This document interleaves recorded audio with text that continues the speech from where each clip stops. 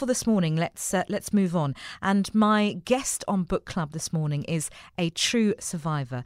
She's a self-published author, and her book, Unleashing Pain, The Changing Gears, had me gripped from start to finish. I didn't put it down until I'd finished. It's a very emotional book. It's a difficult book at times, detailing the abuse that she suffered at the hands of an uncle from the age of just 6 years old. And the book, as I say, is called Unleashing Pain, The Changing Gears by Nonzukiso Diebela. Welcome to the show. Thanks so much for joining us. When did you decide to write this book? It's called Unleashing Pain, The Changing Gears. I decided to write the book a year ago. Yes. And what inspired you to write? I would say I was inspired by my past that I went through, and living in a society that has high rate of crime. That inspired me as well to write the book. Had you always been a writer? No, this is my first time. And how is the experience for you? Because as somebody who has written a book, it's tough, eh? It is tough, eh? But I would say I enjoy the journey because it was part of the healing. So I enjoy writing the book. And we'll talk about the healing and from what in just a bit. So you were raised in the Eastern Cape. Tell us about your first home in the Eastern Cape. I was raised in the Eastern Cape, my first home, before I was adopted. I was living in a house full of cousins, full of grandmothers, full of grandfathers, but I enjoyed living there. And you say in your book that there were like three women there, but you didn't actually know which one was really your mom for a while. Yes, that is correct. There were 3 women. One was my great-granny, but I didn't know at that time that she was my great-granny. And one was my grandmother, and my mother. And how did you eventually come to realize which one was mom? I think the bond spoke for itself. I was never told that she was my mom, but I somehow figured out that she was my mom. And you used to follow her around? Yes, everywhere she goes. Tell us a little bit more about the village where you grew up. What kind of place was it? It's a rural area. A very quiet place. There's nothing much that I can say about it, but it's a lovely place. Peaceful. Very peaceful. And I love how you describe in the book that it really has this sense of community, and everyone knows everyone else very deeply, and everyone also knows what everyone else is doing. And every mother in the village is for every child. Yeah. Yes. And I remember there's a sentence in there where you talk about you see a guy like watching sheep and you think, well, these must all be his sheep, but actually they're for the whole community. For the whole community. Yes. Yeah. So just talk a little bit about the dynamic that was in the house. So you were there. It was your grandfather's house, which was a big house. Yes, it was my grandfather's house. And you lived there with your mom. No mention of the father, although I'll get to that in just a minute. But your mom had a disability. Yes. What was actually, because you don't describe in the book specifically, do you know to this day what it was? Her disability. She told me, though the story is a bit weird, but gaining more knowledge from her condition, she had a polio. Okay. Yes. Do you want to talk about, I don't want to give too much away, but there's an incident in the book that she uses to explain what happened. Yes. She was about 8 years old, if I'm correct, and she was going to school. Apparently on her way with the other kids, she saw some weird woman lying on the road. The other one looked at her with the red eyes, like bloody eyes. And then from there, she collapsed and she became unconscious. And that was the reason that she told you she had this disability. Yes. But she ran a spaza shop from your grandfather's house, and people used to come and go. How did your friends react to the fact that your mom had this disability? I wouldn't say they reacted badly. I didn't know because I was still young, but I think everyone accepted her condition except for those other people that were mocking her disability. Yes. And did you find that you wanted to be her protector? Definitely, I wanted to be her protector because I could see that she was struggling to move around, and I was actually around to help her where she can't reach. So one day you're at home and your aunt arrives. Yes. And everything kind of, people are running around and making sure that there's like what you would say Christmas food at different, Yes. this time of year. Yes. Tell me a bit about your aunt. My aunt, a very loving woman, I would say. She was very famous in my village, though she stayed in the other side of the town, but she would visit now and then, and everyone in the village loved her. She was this woman that I would say like a celebrity, if I could put it that way. She was also driving a Cressida. Everyone loved her Cressida. And every time she arrives, everyone would just come in to see her. So your aunt was considered a celebrity. Yes. In the village. And her husband would also turn up. Yes, she was a taxi business owner. Though I didn't know him that much by that time. But he was also regarded as a celebrity man. Everyone loved him. My aunt loved her, and my uncles as well. They loved him very much. And your grandmother also. And my grandmother very much. He was like a son to him. Do you think that it was largely because they had come up, they had money, they had wealth, they had a house outside of? Yeah, I would say her wealth played a role. Because they I would say, I don't know how to put it this, but yeah, I would say her wealth played a role. Yeah. Yes. And initially, you don't like her. My aunt. Yes. At first, I would say he was a bit rude because he didn't want me to be around elders when she speaks. So every time she speaks, I had to be doing something else or just outside the room, and I had to live that life. And she would send you out of the room? Out of the room, especially if I'm actually looking at the elders while they speak. You know, when sometimes people are speaking, you don't control yourself. You found yourself looking at them, and she hated that very much, and she would just chase me out of the room. What happened? Because one day she comes to you and everything's changed. Yeah, I think she realized at some stage that I was scared of her, and she decided to change. I don't know what changed in her, but for that particular day, I noticed someone who was very loving and very caring. She loved me very much. We're joined in studio this evening by Nonzukiso Diebela, who is the author of the book Unleashing Pain, The Changing Gears. It's a self-published book? It is a self-published book. And I completed it in literally a matter of hours. I couldn't put it down. So you grew up in the Eastern Cape in a small village. The house that you grew up in was owned by your grandfather. Yes. You lived with your grandmother, your grandfather, and your mom. Yes. And then one day your aunt turns up. And she turns up with her husband, and there's a lot of expectation around them turning up, and they keep coming back and forth and back and forth. And then one day, your mother, who you adore, yes, says, you're going to go and live with them. Yes. I believe that was a harsh decision that they took. Though I never knew what drove her to take that decision, but she said I was going to have a bright future with them. But you were devastated. I was devastated. I wanted to be there with my mother. But unfortunately, I had no say. And did you understand? How old were you at this time? I was 6. Just I was 6 6 years. And you write so beautifully in the book about that, the idea that you didn't know, and you must have done something wrong. It must be because you've been bad that you're being sent away. I thought, that's what I concluded to myself, because I didn't know why. All of a sudden, they decided that I was not fit to stay with my mother. I had to stay with my aunt. So you move in with your aunt, and it's a very different life. Just describe the two contrasts between living where you grew up and moving to your aunt and uncle. Okay, my aunt's home was a bit of a suburb, and everyone there was living a high life. Like everyone from where I was born, it was a total different lifestyle. So I had to adapt to that kind of lifestyle. It was not easy. And you'd gone from sort of, and I love that you talk about having your Christmas food and then going to your aunt where you had Christmas food every day. My aunt was a very good cooker in the kitchen. She would cook lovely stuff that I didn't know how to pronounce them, and I didn't know exactly what kind of food it was, but she was a great cooker.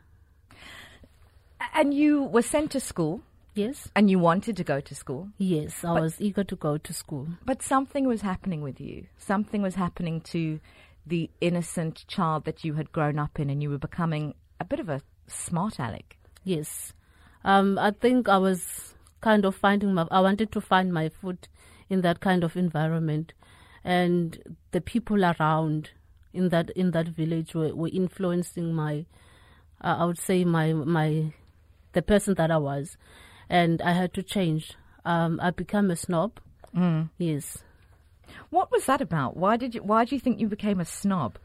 Because I wanted to find my feet, and I had to stand on my own. And I wanted people to see this other person now who was living in this kind of environment that I was not used to. But even in that environment, you weren't accepted. They talked about your complexion. They called you umlungu. There was a whole... Yeah, they called me everything they want to. Yeah. And that didn't sit well with me. Though I never reported them to my aunt because she was going to deal with them right away. I kept that inside me, but it was destroying me inside. And that would be the start of how you would live your life essentially, which is to keep things inside you. Keep things inside me. I want to read a part from your book, but before we get to that, I just want to...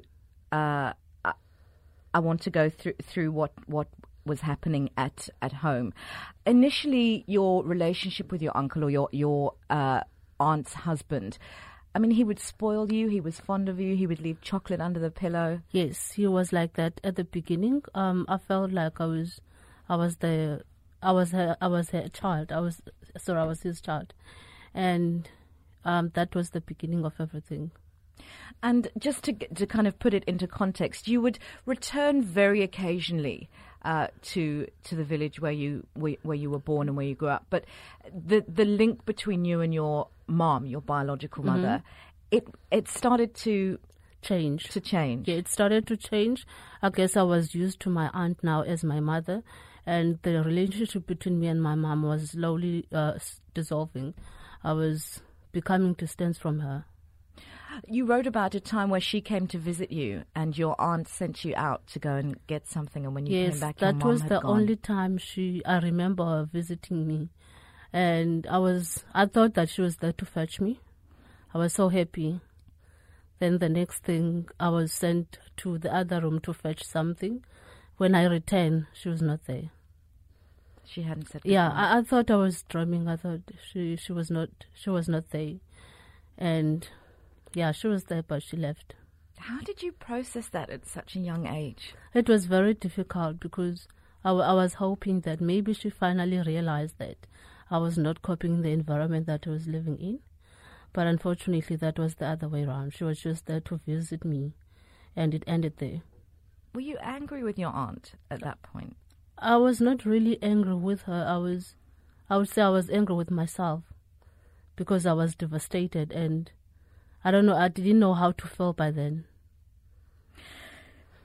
You talk about your uncle and the type of person that he was, and how you would be able to sort of walk around town and you would get taxi rides, and people would... Yes. You almost became part of the celebrity that they that they experienced. But one day something happened. Yes. Can you tell us what happened? What he did. It was the first time I experienced what he did. And at the same time, I was not sure if he was in his right mind. I was sleeping in my bed. I had this small bedroom. I was sleeping in my bed like I always do. And then he came to my bed and he started to touch me in my private parts. I felt like I was uncomfortable. And he assured me that he was not going to harm me. But actually he did. Yes, and then from that day, I was never the same person that I was again. And what age were you at that? I was 8. 8 years old? Yes. And he raped you every day for a year? Yes. How does a child begin to process that, and you talk about it in the book in how you do that, essentially becoming a totally different child, becoming quite rude. Is that what your coping mechanism was? Yeah, it was my coping mechanism. Though at that time I didn't know how to name my feelings. Like I was this person that I cannot describe because I was too young. But growing up now, I can define how I felt by that time. You write, from that day on I just stopped living. I was the walking dead. I knew deep down inside that my life was never going to be the same again. That is correct. You never told your aunt? I never told my aunt. I thought telling her was going to be the waste of time. My aunt had her marriage issues, and telling her what I was going through was going to add more stress to her, and I didn't want to see her going under a lot of stress. And by this time, your aunt had her, as you said, she had her own issues. She was a Sangoma? Sorry? Was she was a Sangoma? Yes, she was a Sangoma. Yeah.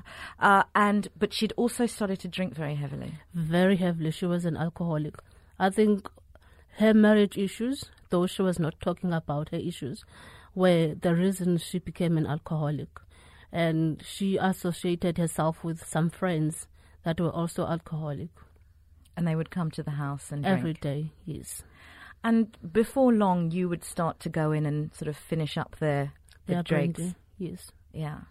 Yes. I thought, I look at them and I saw that when they are intoxicated, they just go to a different world. And I also wanted to be in that different world as well because I was not feeling okay inside. I think we were in the same league. So drinking their brandy was sort of putting me in their world as well. I just want to read another part that I found very... I mean, the whole book is very emotional and at times very difficult to read. And this is after you start drinking. You said, I wanted to be part of their world as well. It appeared to be harmonious and exciting. I would giggle aloud while drinking away all my melancholy. Within a few minutes, after a few sips, their world would welcome me with open arms as if it were waiting for me to comfort me. Everything would start spinning around. My mind would ease a bit as if there was a door that had flown open and allowed air to flow in. My body would lose its balance as my feet trembled as if the ground underneath me was floating. Eventually I would doze off. My aunt's condition became even more despondent, and she never bothered to tell me what was eating her. I could see that she was trying so hard to keep herself together, to convince everyone that she was doing fine. But underneath her strong personality there was a silver lining that displayed her weariness. She spent most of her days doing shopping, buying expensive things that she didn't even need. She bought them just to ease her anxiety. Some of the things that she bought, she didn't even know that she'd bought them. The only thing that kept her sane, that she bought from her shopping spree, was her exquisite perfume collection, expensive brands with different scents, neatly arranged in her bedroom. No wonder I still love perfumes. I loved imitating her in front of the mirror and mingling in those scents. When I was indoors, she did not seem to mind when I used her things, no matter how expensive they were. She knew that I loved to explore, and she would tolerate this, even if it meant my messing up her belongings. It was as if she was protecting me from the nastiness of the world. Little did she know that the predator lived indoors. I withdraw even deeper into myself to find a better emolument for my tired soul. I became even more lonely. I distanced myself from everyone. Sure. Yes, that's the life I lived. At 8 years old. At the age of 8. And you know, you seem to have a great insight into what is going on. The understanding that your aunt is trying to fix the stuff within her with external things. Yeah. Yes. Tell us then, you suddenly you acquired some siblings. Yes. My cousins, I would say, because they were from my mother's cousins. They joined us. There were 2 of them. One was a boy and then the other one was a girl. And I became very close with the girl. We were like sisters. She was like a sister that I never had. And she would do stuff for me, like cooking, washing and everything. So I enjoyed having her in the home. Somebody else came and lived with you. Yes. my aunt's husband, I think they were brothers or something, but it was the family of his side. And one day you bring a friend home from school and he beckons you into the room. Yes. And he takes her in and you can hear her crying. Yes. And then he pulls you in. He pulled me in. And what happened? And then he raped me. That's when I realized that my friend was also being raped as well. Though she never told me what was going on behind the closed door. But after what happened to me, then I concluded that she was also raped as well. As a child, at the age of 8, when we don't have a concept of what rape is, we don't have a concept of what sex is, what did you think was happening? I didn't know. Like I said, I didn't know how to name everything that was happening. I just felt like something wrong was happening, though I didn't know what it is. It's only now that I'm old enough that I'm able to tell that what happened to me when I was 8 was a rape. But at that time, I didn't know. You spend a lot of time with your aunt still. Yes. You still love her? Very much. She was everything. She was everything to Yes. you. And you go with her sometimes to where she's also going with other sangomas and... Yes, they are traditional gatherings. And how did you feel about that? I never enjoyed their gatherings, I must say, though I admired the way they were dressing. But, I mean, some other people in those gatherings were very rude. Like, they didn't acknowledge that there were kids inside the room. They would just burst out and say whatever language they prefer to say. Everyone around you had a relationship with God. Yes. And was very religious. Yes. But you didn't. You didn't believe that, or not that you didn't believe in a God, but you didn't I would say he loved you. Yeah, I would say I didn't believe in him. What influenced that is because my aunt was a traditional healer. So it was now and then that she would call her ancestors. So I never had that relationship with God. And by the time I realized that God was alive, but then it was too late for me. Like, I was already in a bad position to believe that he exists. And you write in the book about how, I had an unfinished conversation with him, and he still owed me an explanation. His existence was one of those myths that gave people an illusion of immunity against hardship. If by any chance he was what everyone said, then he would have saved me before my childhood was taken away from me. That's what I believed in. Yes. I think that was before. I'm a different person now. I have established a relationship with him. But back then, that's what I believed in. One day you are sent back to your mother. Your brother and sister go back to their biological parents. As well.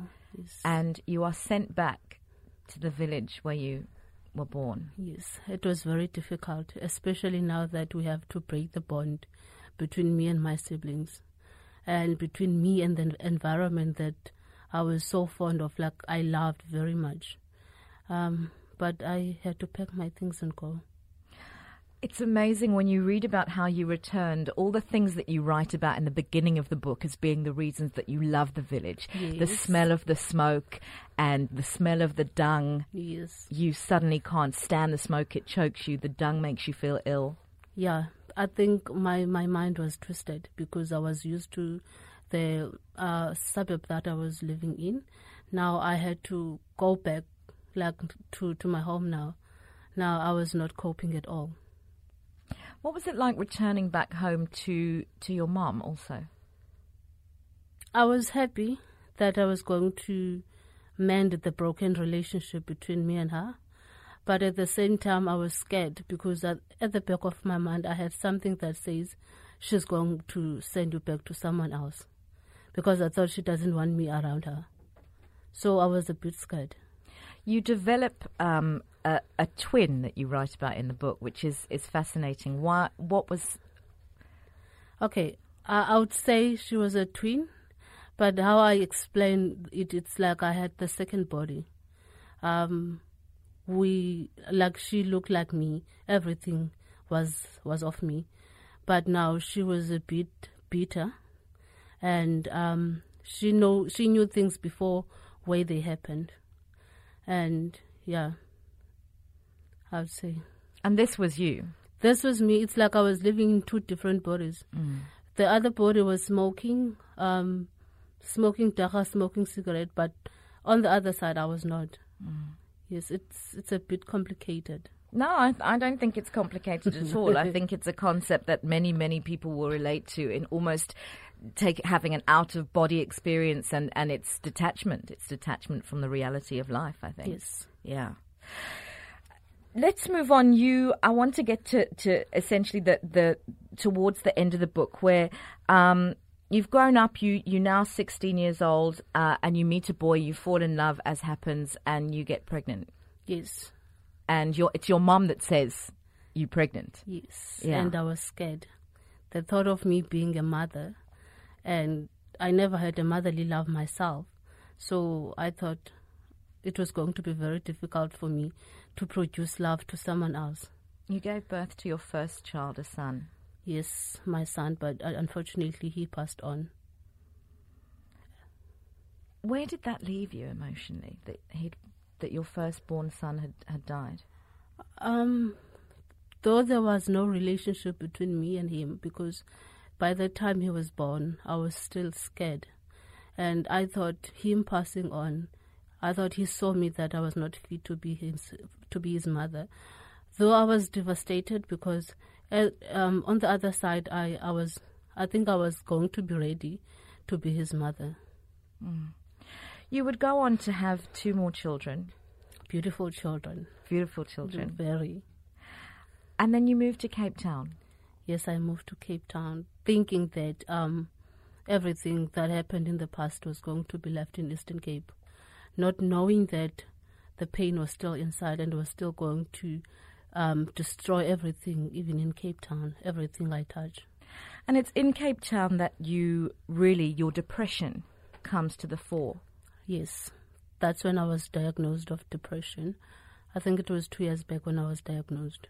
Just 2 years ago? Yes, but at that time I was in denial, because when the doctor said to me, you have depression, and I was like, I've been feeling like this for as far as I can remember. So I don't understand now when you say I have depression. So I was being in denial. Why is it important for you to recognize that now and to speak about it? To recognize? That you are somebody that has depression, that lives with depression. I think it didn't get better because I was in denial. I think it got worse to a point where I became suicidal. I was always suicidal, but it became worse. And my marriage as well was also affected because the depression was present in my marriage, and it was present. I was not able to love my kids as well. So I thought, let me dig more and understand what depression is, and then get help that I needed. How much has writing the book been a process of your healing? Sorry? How much has writing the book been a process of your healing? It has helped me a lot. I started the book. I was still very scared to talk about what happened. You know, when you say I'm raped or I was raped, those words, you can't even utter them. It's like you're saying something totally different. But writing the book helped me to understand that I was raped, and it also helped me to understand because, like I said, at that time I was 8 and I was very young to know all the feelings that I went through. So writing the book has helped me to define what I went through, like how the feelings that all the stages that I went through. Your uncle died, your aunt died, your grandfather died, my grandmother died. Yes. And they all went to their graves without ever knowing. Yes. Do you regret that at all? Do you wish you had told them? I wish I told my aunt.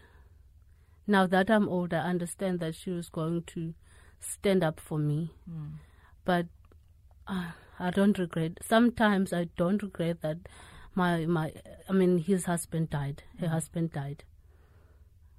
Yeah, I don't regret that. The book is called Unleashing Pain, The Changing Gears. I would recommend that everyone get a copy. Where can people get books from you? Yes, I sell the book privately. I do postage around Cape Town, and outside Cape Town, I do delivery. Sorry, I do postage. Okay. So where can people get hold of the book? How do they do that? I have a WhatsApp line. Can I? Yeah. Absolutely. The WhatsApp line is 073 570 2014. And they can also get me on my social media. On Facebook, I'm Nonzukiso Diebela. As I said, I read straight through this book. I didn't put it down once, maybe just to go to the loo. And it's a really powerful book and a testament to you coming out the other end. I have to say the most powerful part of the book for me, and there were many, is the last part where you write a letter to your depression. And as somebody who also suffers from depression, I was very emotional reading it. Yes, I had to write a letter. I think I was finished writing a book, and then I thought, let me open this page. Let me write a letter to my depression, knowing that I will never walk that path again. So I had to say something. How does it feel now the book is out there and in your hands? It's not a bad feeling, is it? No, it's not a bad feeling. I thought it was going to be a bad feeling, but no, it didn't. Yeah, it feels pretty good. Very good. Yeah. Is there another one coming? Not yet, but I would love to. I would love to write another book based on my depression and the experience I went through, the treatment, people who supported me, and how I overcome it. Then I would love to write a book about that one.